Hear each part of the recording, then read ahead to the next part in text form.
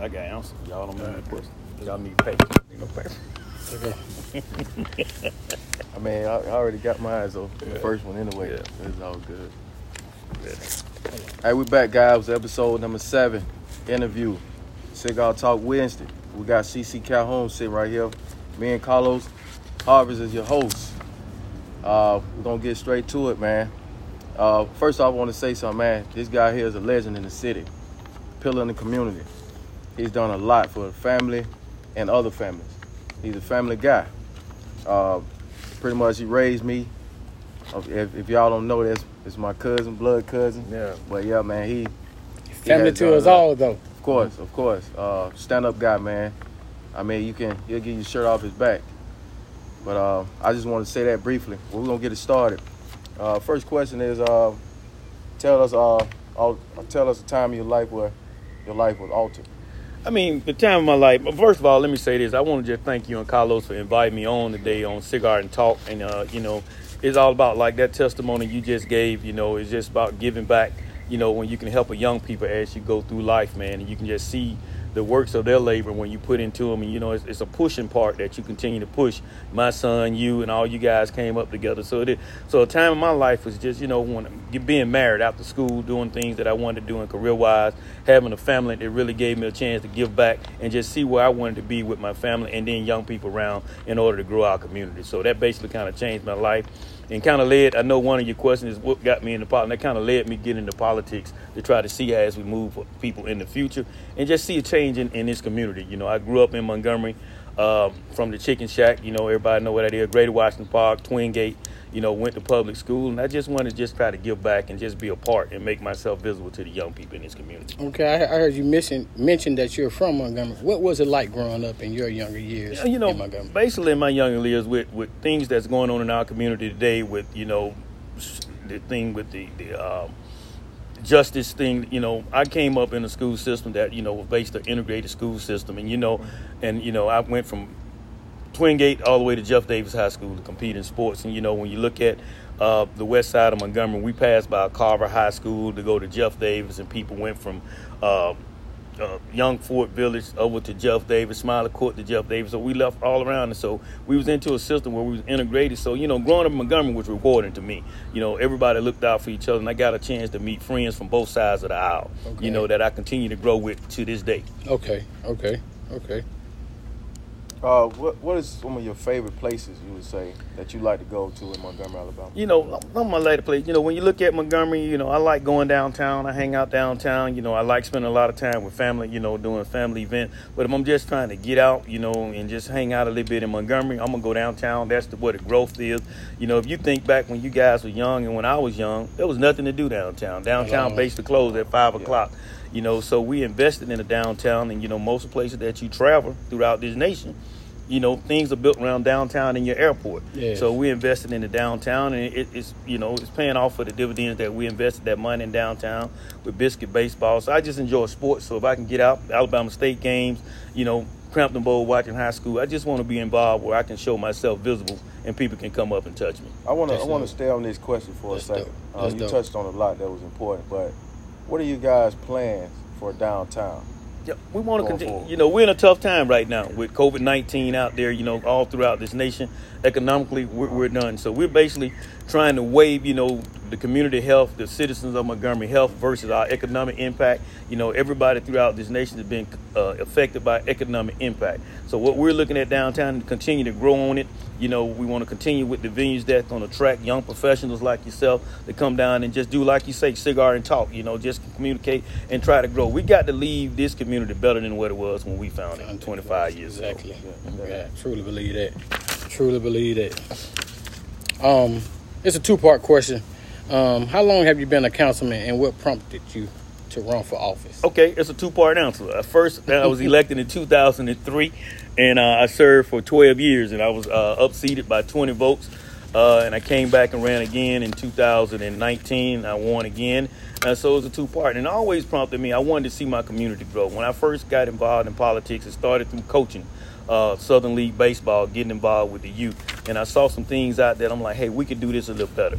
So, I started talking, and people encouraged me, say, get involved. I never thought I'd run for politics, but once I got into it, and it's just like serving your people, serving the constituents, within the thing, and just want to see Montgomery better. When you traveled all over the world, me being a military guy, I have seen things different. So I'm like, hey, why can't we have this at home? So with some of the things you have to get at the table in order to make change. So, I sat around, talked with some people, prayed about it, and, threw my name in the hat. And, I was fortunate enough to win in 2003 and to serve the citizen of Montgomery for 12 years. Lost by 20 votes, came back. They saw enough confidence in me to send me back to continue on some things that we started in the beginning. That's dope. What would you say the top 3 responsibilities of being a councilman?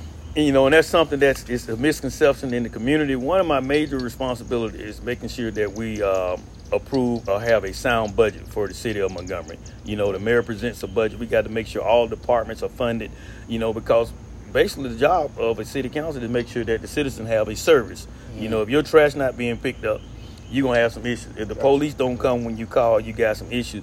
So we want to make sure we have a sound budget. And a lot of things people don't know, we got a lot of nonprofits within our budget that we try to fund, but that's not really our responsibility. It's for the service. We want to be a pillar in the community and try to help as many nonprofits that we possibly can. So we have to try to generate funds, make sure we're being stewards of the money that you guys entrusted us to manage. And, and just make laws that's going to govern this city of Montgomery to make sure that we're doing the things, everybody, we're in this police state. We're not really into that now, but we got to have laws within our communities in order to govern people. Everybody's not going to do what's right. So those are the things that we have to do. It just make sure we got sound legislation to kind of run this city and make that sound budget to operate. By me being a nonprofit, having a nonprofit 501c3, how do we go about trying to receive money from the city council? Key, you're 501c3. We ask that, you be vetted, and you're vetted through a 501c3. We want you to come before the council, present your plan on what you're trying to do, and, and just solicit the council. A lot of people will just solicit the council district that their nonprofit is in, but it's 9 of us. And it's not just 9 city council. You got 5 county commissions. You got everybody that you can reach out that have pools of money. And, we want to help. But what happens, a lot of people don't know how to get there. But that's the key to it. You got to have contacts and connections to touch the people that you can touch and present your program, present your plan. Okay. And it's just about relationships. Okay, and because me and Rashad was just dialoguing, and he has Colo, and I have Score for Achievement. So we're trying to put on the kickball event that I normally do. So we're going to collab together this year. And we're going to do the book bag things, the haircuts, just have a fun day, really, pretty much. We're just having a fun day before the kids go back to school. Right. And we're trying to work it out now. I understand with the COVID thing that's going on, we're just trying to work out the kinks so we can do it before they go back to school. Like we always do. So, and I would suggest to you and anybody that's out there that's listening, if you got something, we help a lot of people. We get to meet, and I do a lot with what my control budget is, that my contingency fund, what people call it my discretionary account. And I try to help as many people as I possibly can, but it's only so far the money can go. So first in, first get supported. Yeah, I totally understand. So, and you have to be persistent when you're doing that kind of stuff, and that's why I encourage, just don't ask one, ask all 9. If you're looking for $2,500, for example, don't ask that one council person, because they got so many that they try to do. If you can get $300 from each council member, that's $2,700, and you met your goal. Exactly. Because we all want what's best for Montgomery and the youth in Montgomery, because they are the future. Exactly. They may be 50% of our population, but they 100% of our future. So we just try to encourage, and we like people to work with, because I'm getting so much out of touch. I can touch you guys, but I ain't really reaching them 8, 9, and 10-year-olds, Yeah, that's a great way of coming at it, approaching it. That's a great way to approach it. And I'll talk to Rashad, and we'll. Okay, and I know both of you guys, and any way I can help you, I'm willing to do that. Okay, I appreciate that. Appreciate that.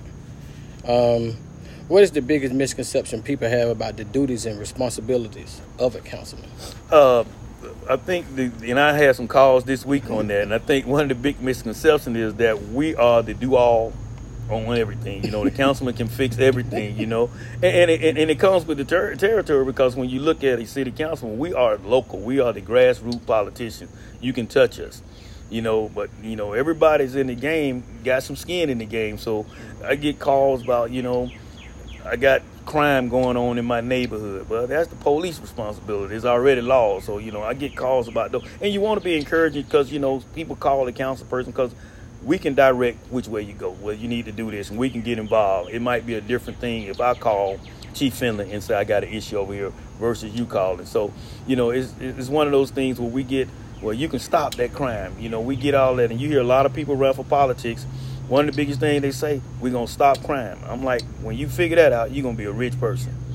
Because y'all are pretty much like the first contact. We the first contact, and, you know, we have to get it through. And, you know, we local people can touch you. I'm not at the State House where you don't have to see me. People, everything that comes is because you live in the city. You know, if your street light out, that's an Alabama power function, but they call the city councilman. You know, so it's one of those things that we can fix. And we try to, you know, and so that's one of the things that people get caught up, you know, that I can make your neighbor cut their grass. No, we can make laws to penalize your neighbor for not cutting their grass, but there's a process. People feel like they call Councilman Calhoun, Lil Johnny gonna cut that grass in a minute. No, Lil Johnny ain't gonna listen to me just like he don't listen to you. So we just have to work it through the system. So, but it's an ongoing process in the business. And I try to educate my constituent base on what my job really entails of. Okay. You know, I get like it been raining this week. Now I might get a call and say, well, hey, my drain is not flowing. My first IE is broke. The drain is not broke. It's just clogged up, and it's in front of your property. But people will say, well, I'm not going to do that. That's the city's responsibility. That's the city. That's the sanitation. Yeah. That's a sanitation. And we all know, you know, it take 2, 3, 4 days for the sanitation to get there to do it, but it take you 15 minutes to go out there with a shovel. Trust me, I know. Oh, you've been there for the sanitation department before, so yes, I totally understand that. It's one of those things. It's an ongoing education process, and you know, you have to be able to do it because, you know, one of my friends told me the other day, you went out and you asked people for their vote, and they want you to be able to deliver when you call. And one of the key things is to pick up the phone, whether you can help them or you can't, and just try to give them guidance. Gotcha. Yeah. Gotcha. In your opinion, what do you believe are the top 3 pressing concerns in the district that you represent? Okay, right now, you know, when I speak at the district, I'm going to speak as Montgomery as a whole because, as we know, in the nation, we're going through COVID-19. Gotcha. We're going through the protesting with what happened with George Floyd, which was a disgrace. You know, I just want to go on record. That was a disgrace. That should never happen to anyone. You know, you shouldn't even treat an animal that way. So we got those things going on where we're trying to wave between those two. And then we got tough decisions on whether we go right now for economics, you know, because we know we coming into a tough budget season because nobody got nothing about what her budget. All I know when the police call and the fire department call and the sanitation people call, we want to blink. But you got to realize the city's budget is basically 91% employees. You know, we got to have people to do those jobs. So those are 3 crucial issues for the city of Montgomery, for District 1 through 9. So District 5 hurts, District 1 hurts because we got tough decisions to make right now. And I'm a firm believer. I don't like cutting anybody's job because it's been a tough time. And, you know, talking with the mayor, he's like, we don't want to lay people off. We want to do that. But we got to really figure out a point to encourage people to go out and do the things, social distancing, wearing these masks, and then coming out and say, hey, when we going to make the call to get back open so we can kind of generate revenue. But that's a tough call. Do you weigh economics over life? Definitely. But that's a tough decision that we're going to have to weigh. You know, I got colleagues. We're ready to open up now. You know, curfew. We're ready to lift the curfew because in some of the entertainment business, you can't open because you got to close at 10.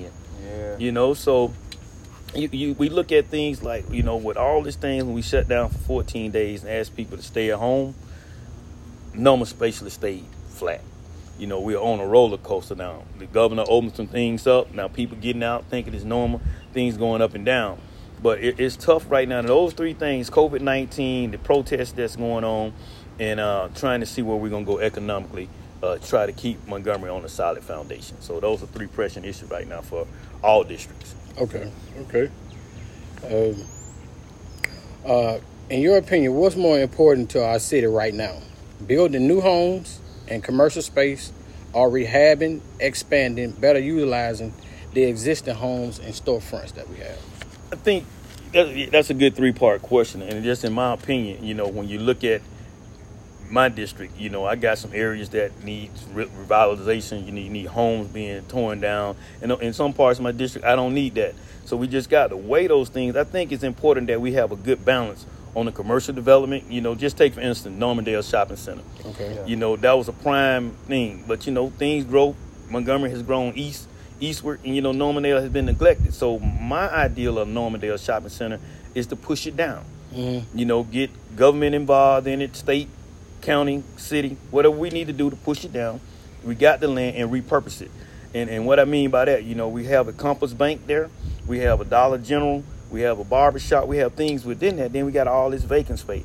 Push it down, give them first opportunity to come in there with city incentives that we can help them to get that back started. And it don't have to be as big. It can be something like a Midtown Plaza that's right across from Applebee's. Okay. And we come in and put some key essentials in for the community can use it. And we start redeveloping around there.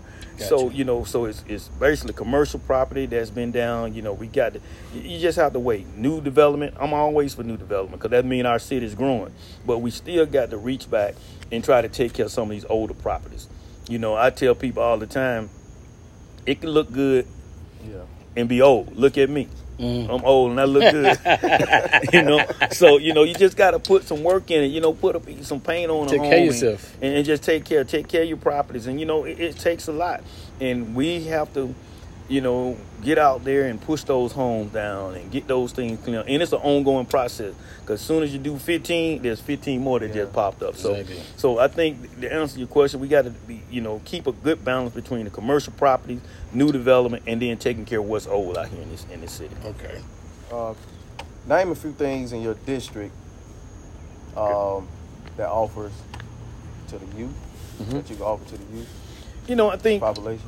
In the district, you know, I have the Midtown Y. You know, they offer programs for youth and young people, for all adults. You know, it's a family-oriented place. You know, we have the Southern League for baseball. So, you know, I think with our youth, some of the things that drives them, if you can get them involved in some kind of team sport or team activity, and, you know, like you guys do, I know you guys work with youth and coaching them, it's just getting them out there and getting them involved with stuff. And so what we try to do with the Y, I know a lot of people say, well, the Boys and Girls Club, the Y, it costs money to go. The key to it is, as an elected official, to try to find grants and send funds to those Y to give some underprivileged children that don't have the parents or the wherewithal to get into those programs. Okay. And that's where we come in, like you asked earlier, how we try to help with nonprofits and grants and things. So we got a lot of activities. You know, I know a lot of people say, well, there's nothing for the youth to do. I beg to differ on that. You know, it's about what you want to get your child involved with. You know, Montgomery hadn't changed. I got a 34-year-old son. I got him involved in every activity I possibly can. And he was fortunate enough to sign a baseball scholarship. But if we never put him out there, he never get that opportunity. So it's just spending time and finding young mentors to just instill in young men. I mean, I'm real key on young men because the eventual future going to be family men. You're going to do things. So the foundation stand with how you build things around you.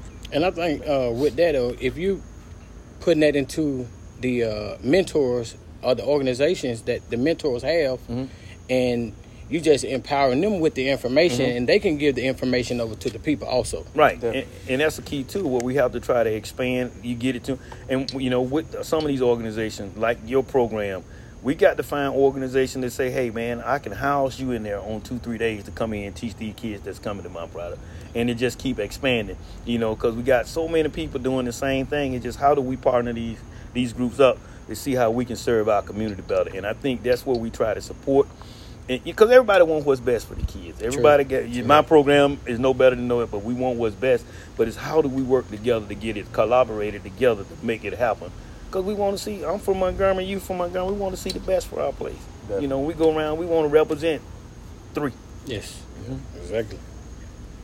Can you give us one policy or city ordinance you would like to change or improve to better serve your district? Okay, and this, I'm going to speak by my district because I'm all about my district and what's best for Montgomery. One of the things that I would say that we would change, and it has to be changed on the state level ordinance, I don't believe in litter. I don't believe in people driving down throwing things out on the street. I think when you're caught doing that, you need to be punitive, double the fine. I think it's a $150 fine. It needs to be $300 fine. And, you know, and if you're a repeat offender, you need to get, because, you know, we all live here. And you're going somewhere that's going to have a trash can. That's one. And repeat offenders that might be live next door to you or someone on these absentee landlords that buy up all this property because Alabama property taxes is so low that I can live in New York and buy up 20 and never see it and just own it for a tax write-off. I think we need to come up with a plan or ordinance that we stop that on repeat offenders that's not operating to take care of their property. Just for instance, the guy that owns Normandale Shopping Center lives in New York, so he don't get to see it every day. Exactly. So you got to he's absent. You can't do it. He don't see it as a tax write-off. So we have to come in and say we make that punitive. And if you're a repeat offender 2 years in a row, we by eminent domain we take that property, and the city do what we need to do to get it right where it can service our communities better. So that's something that we're working on now to try to get done, because I saw that over 12 years and it hadn't changed. And 4 years off, and now starting my next year, and it's still the same. So we got to change the policies. And what I have noticed is so many people make the policy own the properties.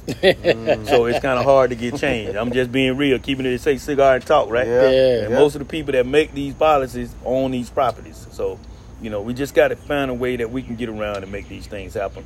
And one of the policies, and it goes out where when we look at me as a local official, and it just happened, if you guys following what the city council does, we came in to try to raise what we call the occupational tax within the city of Montgomery to do some of the infrastructure things that we need in Montgomery. But we have a local, a state legislator that comes out and say, well, you 9 and 10 people that was elected in Montgomery don't know how to run Montgomery.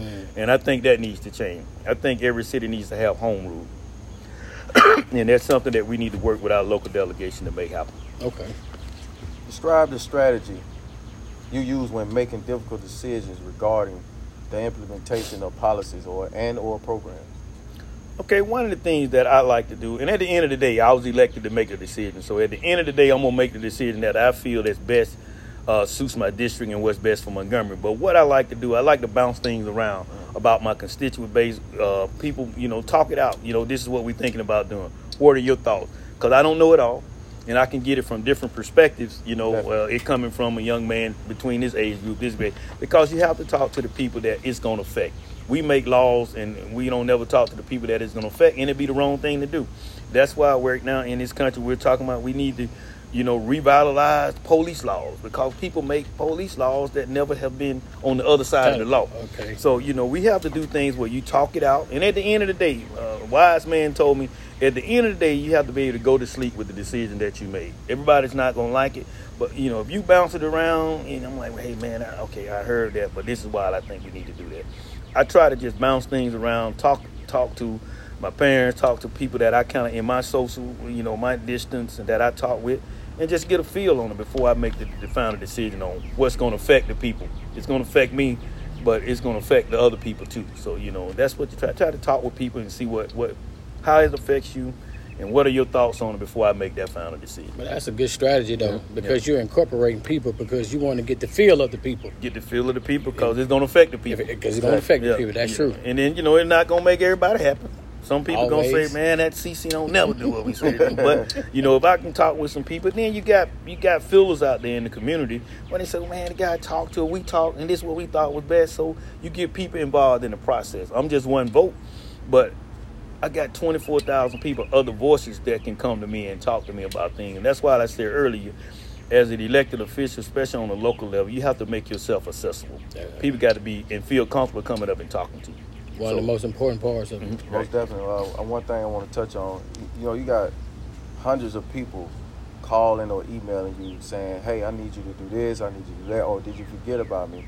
What can you say to those people? Because I know, we all know that it still has to be, it's still a situation where you have to present it in order for it to be passed. Right. But you still have those folks saying, hey, he doing this, he not doing that, he doing. What would you say to those people right now? What I can say to those people, and and I understand that because everybody, you was elected, and everybody, you get this thing, and it's funny that you get this, and you got to love the job. Oh man, we elected, he ain't doing this. I voted for you, but as a candidate or as a elected, you don't know who voted for you. All you know if you won, and you're just grateful that you're doing it. But one of the things I want people to understand: the city of Montgomery, a city this size, and 9 elected officials. City council, we have no staff. And that's kind of tough when you represent 24,000 people or more and you have no staff. It's just me, that cell phone, and a couple clerks down there, but we have no staff. Birmingham City Council have staff. Huntsville, Mobile, cities outside, we have no staff. We have 2 interns that work for 9 people. So you call, a lot of people say with all politics, they don't answer the phone. It's just me. So it's one of those things where we try to work, we try to get better with it, and I use my intern a lot. I send information that you get me, and what I would suggest to people, if you call not just me, any other official, leave a clear message. If you can say what it's about, what do you want, and then I can be working on that before I call you back. Instead of me calling you back, then you tell me, then I got to call. Because you get so many calls within a daytime, and that's a misconception. Gotcha. They ain't doing that. They don't want to talk to you on the phone. But, we want to talk and we want to serve the people. I would have never ran for this job if it wasn't about service. It had nothing to do with pay. You ain't going to make me rich. It's about going out and serving the people to see what you can do better to make it happen. So that's one of the things I want people to understand. We have no staff. We're working on trying to get a staff. It's new leadership with Mayor Reed. But COVID-19 hit. We was talking about doing those things. So it might not be this year. But as we go forward, like I said, we want to leave things better than what you found it. So whether it be me in the next 4 years or whoever, you want to leave them equipped where they can have to be able to service the people. Okay. Because people lose so many seats based on, people say you didn't give them no service. But you're doing the best you can with what you have. Exactly. So y'all are working on something so y'all can be better staff. We can be better staff. If we don't come out to get 9, Birmingham, each council member have 3 staff members. Have a chief of staff, and they have 2 people that they can, kind of maneuver that can go to some of these community meetings. What people don't understand also, I represent 14 communities, and I have a lot of concept that people think you just represent my community, but it's 14, and everybody have community meetings, but some of them be on the same night. This one at 6 o'clock, this one at 6:30, this one and you can't make them all. So you try to do it, but if you have staff, you can send them around, and then they can get the information and bring it back to you. So that's one of the things that a good friend of mine, Dr. Seawright, tell me, man, it's hard to do the job when you don't have no help. Yeah, you want to be so stressed in. Yeah. You kind of like stressed in. If you service in 14 communities, it's kind of impossible for you to make all of those meetings, because 9 times out of 10, a lot of them going to be on the Tuesday night, because you got Bible study on Wednesdays. You got Tuesday night. Some of them had Saturday morning. Exactly. When I was first elected, Saturday morning meeting used to wear me out, man. I'm like, I think what you just said, you just answered hundreds of questions that people have at home. And people that don't know, they just think we're fully staffed. The mayor's office staff, everybody works for the mayor. He have a full staff. And another misconception is the city council does not work for the mayor of Montgomery, or no mayor. We was elected by the people. I get calls sometimes, they just use me. I'm going to call the mayor and tell on him. I'm like, okay.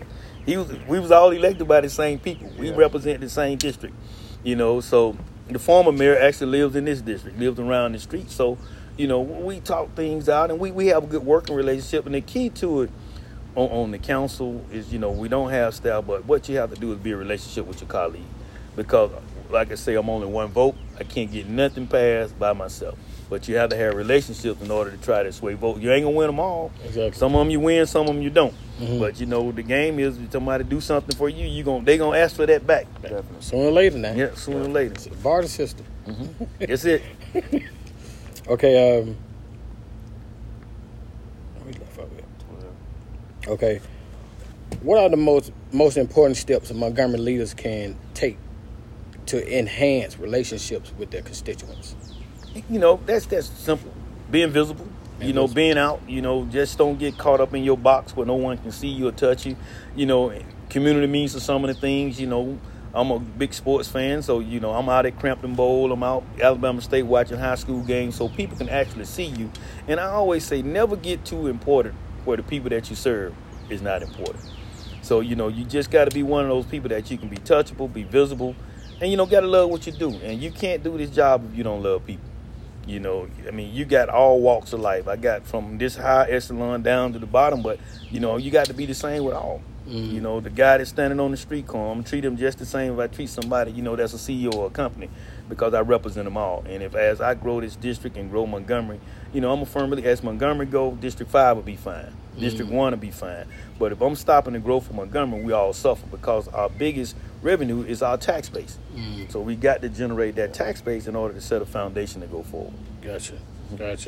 That's a great answer because even though you represent District 5, but you still put other districts in mind too. Like, hey, I'm willing to come in and whatever you guys need me to do, I'm willing to step in. We all together. So you put Montgomery first before then your district manage yourself. Because it say in that paper you got, it says I'm a Montgomery City Council and I represent District 5. And if you think about, you look at life and how things come in circle. In 03, when I was first elected, one of the first things I tried to do with Gateway Park, a colleague of mine had an idea. I just wanted to enhance it. We talked about a water park. When we look at all those hotels on the other side of Mobile Highway over what Gateway Park is, we talked about that. And, I had a vision. We went out to try to recruit people to come in and do a water park. They changed the concept of the Mobile Highway. But look at it. It's 17 years later. Same looking hotel. We tore down all those hotels, getting it ready for growth. We stalemated. It got blocked on the city council. We didn't make it happen. Now we got the thing that's going over where Riverside used to be, where we talking about the water work that the county, the city, and everybody's coming in. I'm happy for it. I shouldn't be bitter because it's the growth of Montgomery. Yeah. When we look at this is not a water park. It's white water. It's something where there's going to be rowing and restaurants and bars and things. So that's entertainment to keep people here in Montgomery. Young professionals want to leave because they look at nightlife. What are we doing? So that's something that's 17 years in the making that just coming to fruition. But COVID-19, but we're working on to make that happen. And I'm like, hey, man, I'm trying to leave something behind for people like yourself, my grandkids, where they can hear. Exactly. So, you just got to continue to invest and keep sticking it. I don't care who making it, who deal. Yeah. It's just make sure it happens. As long as it get done. Yeah. So it's something similar to the one that's in Auburn? No, that's what we was trying to do in 03, 04. Okay. But this is like where it's going to be rafting. You're going to have the bungee thing. It's just a whole works, man. I mean, okay. And it's taking up all those acres. And the deal was, the city kind of offered the property when we took it over from the fair, from Riverside. It was just a collaboration of the county, the city, everybody doing what they need to do to make it happen. Okay. The movement of the Salvation Army and all that stuff. We got all that stuff worked out to make what happened for Montgomery. And it's right off downtown. And another thing, everybody thinks every district, every part of Montgomery is going to have retail. It's not going to happen. It's nowhere in the world that everywhere, when we're going to do development, we want retail here. We want retail here. We want retail here. Now, we can have retail restaurants. You can have a small portion of retail. Montgomery is not large enough to survive with 4 malls or 5 malls. Yeah. We're not a New York, So you got to look at what fits, and that's where our strategic plan comes in on how we develop throughout this city. We look at Fairview. Yeah, we can't put a mall on Fairview. And everybody thinks development is Walmart. That ain't it, So we got to find different things to go.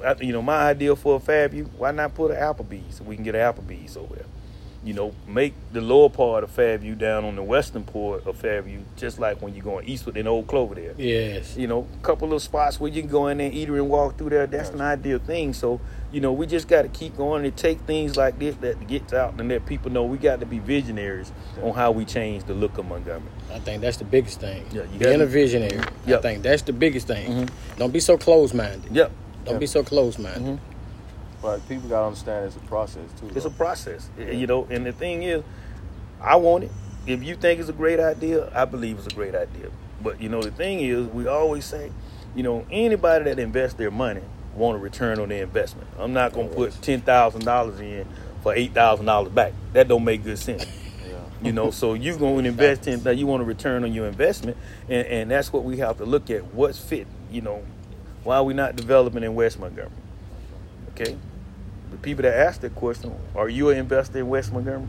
So I want what's happening in West Montgomery, just like everybody else. The mayor's office want what happened in West Montgomery. We all want it. We want our city to be well-rounded, but when we go out to try to recruit investors, they got to come in and see where I can get a return on my dollar. My uncle always told me, retail follows rooftops. If you're not building homes, you're not going to get retail. Yeah. East Chase is growing because they're building homes. That's the development. So most of all the new developments of retail is going to be around where they're building new homes.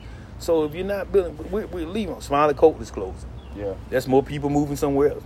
You know, so you got to find, but we can find things within the community that the community, like cleaners, everybody get the clothes cleaners, washers, you know, restaurant. We all like to eat. Look at me. I look good, but I love to eat. Yeah. But, you know, those are the things we just got to find. And like, it goes back to being visionary. Come on, if you got a plan that you can present to me or the city council, we get people invested, because everybody talks about where the least of these, where we want to work to make it better for these. And that's what we have to do.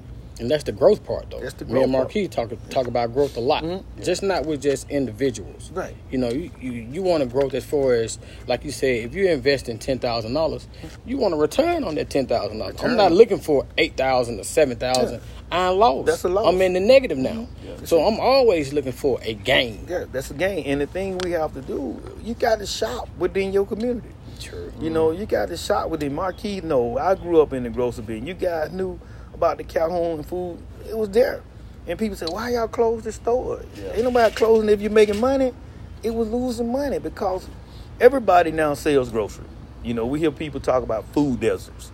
We don't have no grocery stores on West Montgomery. I'm like, I can count 5 grocery stores before I get past Narrow Lane Road. But, you know, Publix is not going to be everywhere. Everybody's not Publix clients. So you got to shop within your community and be proud of what you have. You know, but, you know, people don't go out of business when they're making money. Exactly. You know, ain't nobody going out of business making money. So that's a conception that people don't want to invest in the community. But you got to be able to return on your investment, because those bankers don't, just like when you pay your car note, they ain't saying, well, hey, I ain't make the money this month. I can't pay the car note. They ain't hearing that. You got to be able to pay them notes. You got to make that bill. So, what is one overall thing you hope to accomplish while serving as this council?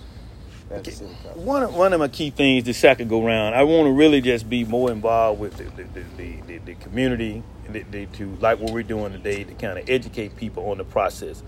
What so many of our people miss out on, or they don't understand the process. They don't understand what it takes to get something done. Yeah. They don't understand what it takes to get an ordinance passed. Well, I talked with Calhoun about this. He gonna know Calhoun needs 4 more votes. And, you know, I got to be able to sell them on this idea that you presented to me. So the education process, and then making sure I get rid of a lot of this blight within our community, some of these old abandoned properties, you know. And that goes back, and I know when we talked about the occupational tax, what we tried to use to take the infrastructure of Montgomery. Because if we don't get the money to do those things, it's not going to get done. Mm-hmm. So we needed to get a different tax revenue to get it. We was talking about bringing in occupational tax where everybody paid for the services in Montgomery, and reducing the sales tax, which is so regressive. You know, everybody paying, you know, that 10 cent on the dollar. Montgomery don't get the 10 cent. The state gets 4%, 4 pennies out of every dollar. The city get 3.5%, and then the county get 2. So it's split 3 ways. So when people say, well, you pay 10 cent sales tax in Montgomery. You're paying 4 no matter where you're going, the state to the state. And each city has that. We get 3.5%. So, you know, people don't understand that. So we want to get that blight, get the revenue stream, and leave Montgomery in a better place as we go forward. Because, you know, we still got blight. We still need street pavements. We got all of that stuff. And that's what it takes to get dollars for the infrastructure that we need. I ride my bike now, you know, during COVID-19. And, man, I ride in some places where I can see, you know, there's so many streets within my district that needs to be paid. But, you know, when you got 9 districts and all of them like it is graded out poorly, fair, and good, it takes, you might get 6 streets paid within a year within your district, because you got 9 districts that, you know, our city maintenance crews got to go out and we don't subcontract it out. So it takes a while. So in a 4-year term, you might end up getting 15 streets paid. You know, and one of the biggest things, my street hasn't been paid in 40 years. I got a home in Montgomery. I stayed on the council. I moved in there in 92, and I never paid the street, and I was on the council for 12 years. Because you know what was going to be said? He paid his street. He paid his street. I want mine paid. He paid his street. He paid his street. That's how we are. I mean, we want what we want. Right. You know, but that's not always good for, you know, the whole at that point. Mm-hmm. You know, but I totally understand the people, and I totally understand what you're saying now, because I'm getting a better understanding of how it works with, because you're a city council. Mm-hmm. And, you know, and you're right. You said, like, people want it now. I don't care about what this guy, I want it now. And, you know, and as elected officials, you got to weigh what's best for the total. Yeah. You know, I might be like, hey, I want this in District 5, but I might not have a location where we got a investor coming in and want to bring it in Montgomery. I'm like, well, I want it in District 5. I don't know where to put it. But if it comes in Montgomery, District 5 going to benefit because we get some of that tax base that can help with some of that infrastructure stuff that I do. Exactly. Mm-hmm. Exactly. Yep. It's almost like everybody still, regardless of the water park being in Riverside, everybody still get a piece of the pie. Get a piece of the pie. The growth of Montgomery. Because they're going to bring in people. Definitely. They're going to bring. Just look at EJI, what he did downtown. You know, we had over, right now, this guy been about a year, going on 2 years, and we had millions of visitors come into this city that spending nights in those hotels, buying in our restaurant. Man, before COVID-19, Montgomery is on record highs on revenue generated with what we had, conferences and different things. And people fail to realize, I'm a retired military guy, but when you look at the impact that Maxwell Gunner have on Montgomery, with all these airmen and soldiers and the National Guard headquarters here, you know, that's an impact within your community because those houses, those people coming here with families and they in and out. And I don't talk about our sister city because it was the birthplace where the Mars started. But look at Selma when Craig Outfield left. It drawed it up. If we lose Maxwell Gunner, man, Montgomery would be bad. It'd be bad. So that's things that we work on too from a city standpoint. We have to be involved in what we call the base realignment program that comes out of Congress. So it's a relationship building from my local seat all the way up to D.C. that we have relationships with the Congress people, the representative, Martha Roberts, the Terry Sewell, Richard Sherbers and Doug Jones. We have to have those relationships in order to get a Hyundai, to get these things to try to employ. So it's more than what meets the eye, and so, it's just getting the understanding of basically what goes on within this community. Okay. With so much black on black crime, what are the city council doing to somewhat try to put a halt to it? What are y'all doing as a whole, and what are you doing in your own specific district? All right, what we try to do as an adult and a city council, and I just want to speak directly to the black on black crime with our young black males. We try to encourage and enhance and support organizations like yourself to give them something to do, keep them off the street. But, I was talking to somebody the other day, I try to encourage and reach out, being a school teacher, to try to teach these young people, hey, there's another way. And the thing is, we know what they're doing, but the question that I can't is why? Why is it that you can get so frustrated that the only result is to pull a gun and shoot somebody? And what I encourage my kids, and my kids were working with me at ROTC or at Lanier at the time, is, don't take nothing that you can't give back. Don't get, and we have to try to work through organizations like yourself and other on conflict resolution. We're so quick to say, well, man, this is bam, and it's over. And, I tell people all the time, you can't get it back. I'm sorry, don't bring him back. Too late. Yeah. Too late. So, Too it's just kind of to work with them. And it's an education process. So what I try to do specifically, and it was one of the things that I did when I retired, is people talked about education so much. Everybody talks about education. I even went, man, what teachers not doing? You're in the education profession. You're in the education. So it took me getting there to see with my own eyes. It's so much that you have to do on a daily basis to try to encourage these young people that there's a better way. Exactly. And I tell people all the time, we talked about in the 50s and the 60s about integrating our school system. But what we did 20 years ago, we segregated again when we went to neighborhood schools.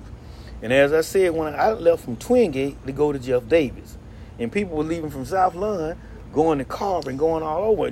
We integrated so you had a 70, 60, 40. So you got to see other cultures doing different things so you can learn from each other. If I lived in just CC Lane every day, I never know what's going on around me. I got blindness on. So you just kind of continue to encourage them, reach out and touch them. And I always say, be everywhere a young person can come up and talk with you and be that example when you're out there that they can see, well, hey, I can do this too. Because if CC Calhoun from the Chicken Shack can get elected to city council, you can too. Exactly. And see, that's what Score for Achievement was about. Right. What it is about.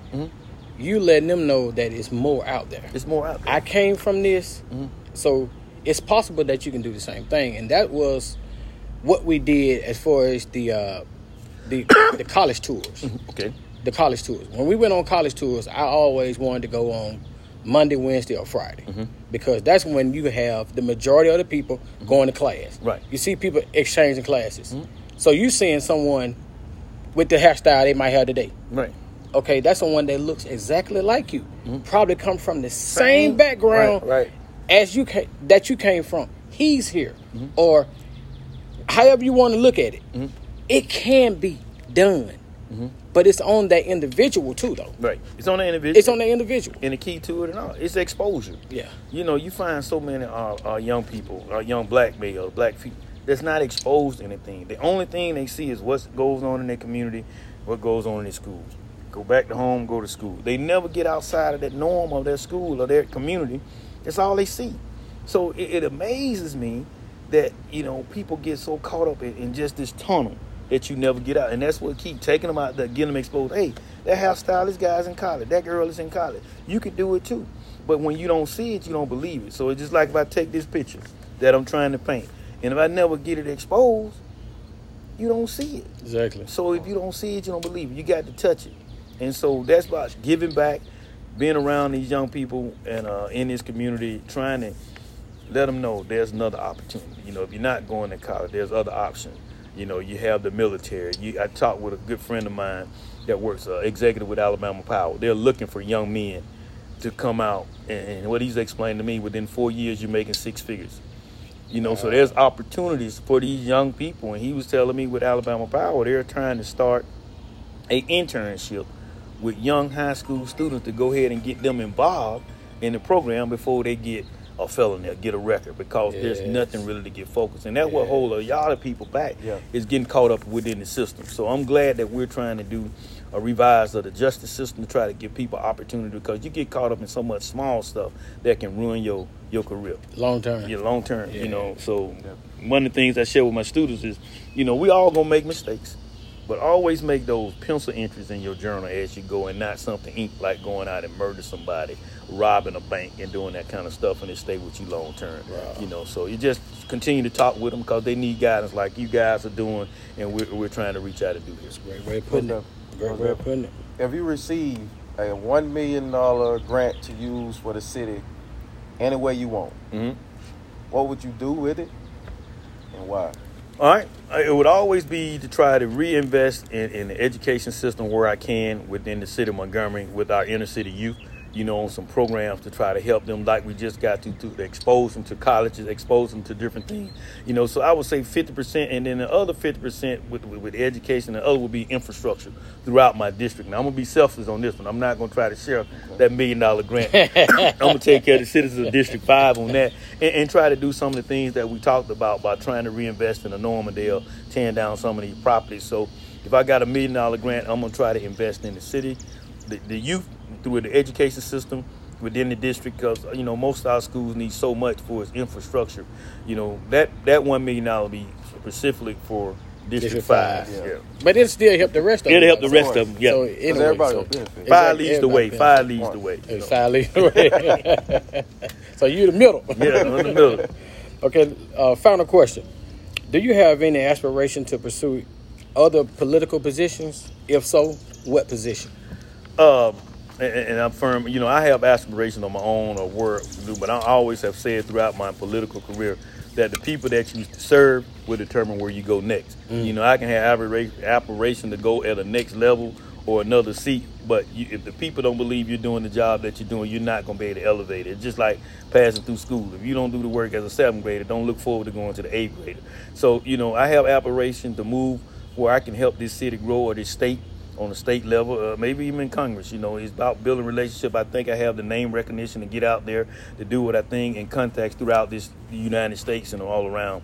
You know, I'm diverse that I can kind of move. So I pray about it, and I'll let the people within the city of Montgomery decide where C.C. Calhoun go next. Okay. Right. That's good. All right. That's good. That's well, good. Hey guys, this concludes the interview with C.C. Calhoun. I want to say, man, I learned a lot. Well, thank you, man. I learned a lot. I had some questions myself, but you pretty much laid it out and you answered. Me and Carlos, man, we honored to have you today. I'm glad to on be the here, show. man. Yeah. Definitely. We're Really missing one of appreciate our hosts, Alexis. She couldn't be here today because one of her kids got sick. But Well, get well soon, Alexis, and your little young man. is there anything else you want to lead off, man? I just want to encourage people that's out there that's listening to this podcast, and I know we didn't talk about it. You know, we're in 2020. It's the census time. I encourage everybody to go out there and fill out that census because it affects how Montgomery, the state of Alabama, is for the next 10 years when we look at the next decade. So it's important that you go out there. Take you about 5 minutes to go out there. You can do it online. So I know everybody has a cell phone. Just go out there. Be counted. You know, I want you to be counted in the census just like you count your money when you go to the bank. That's what I want to encourage you to do. All right, let's conclude this segment. Thank you guys for listening Thank you for listening. CC, thank you. Thank you. Thank you, sir. Thank you. Yes, indeed. Cigar time. Yeah.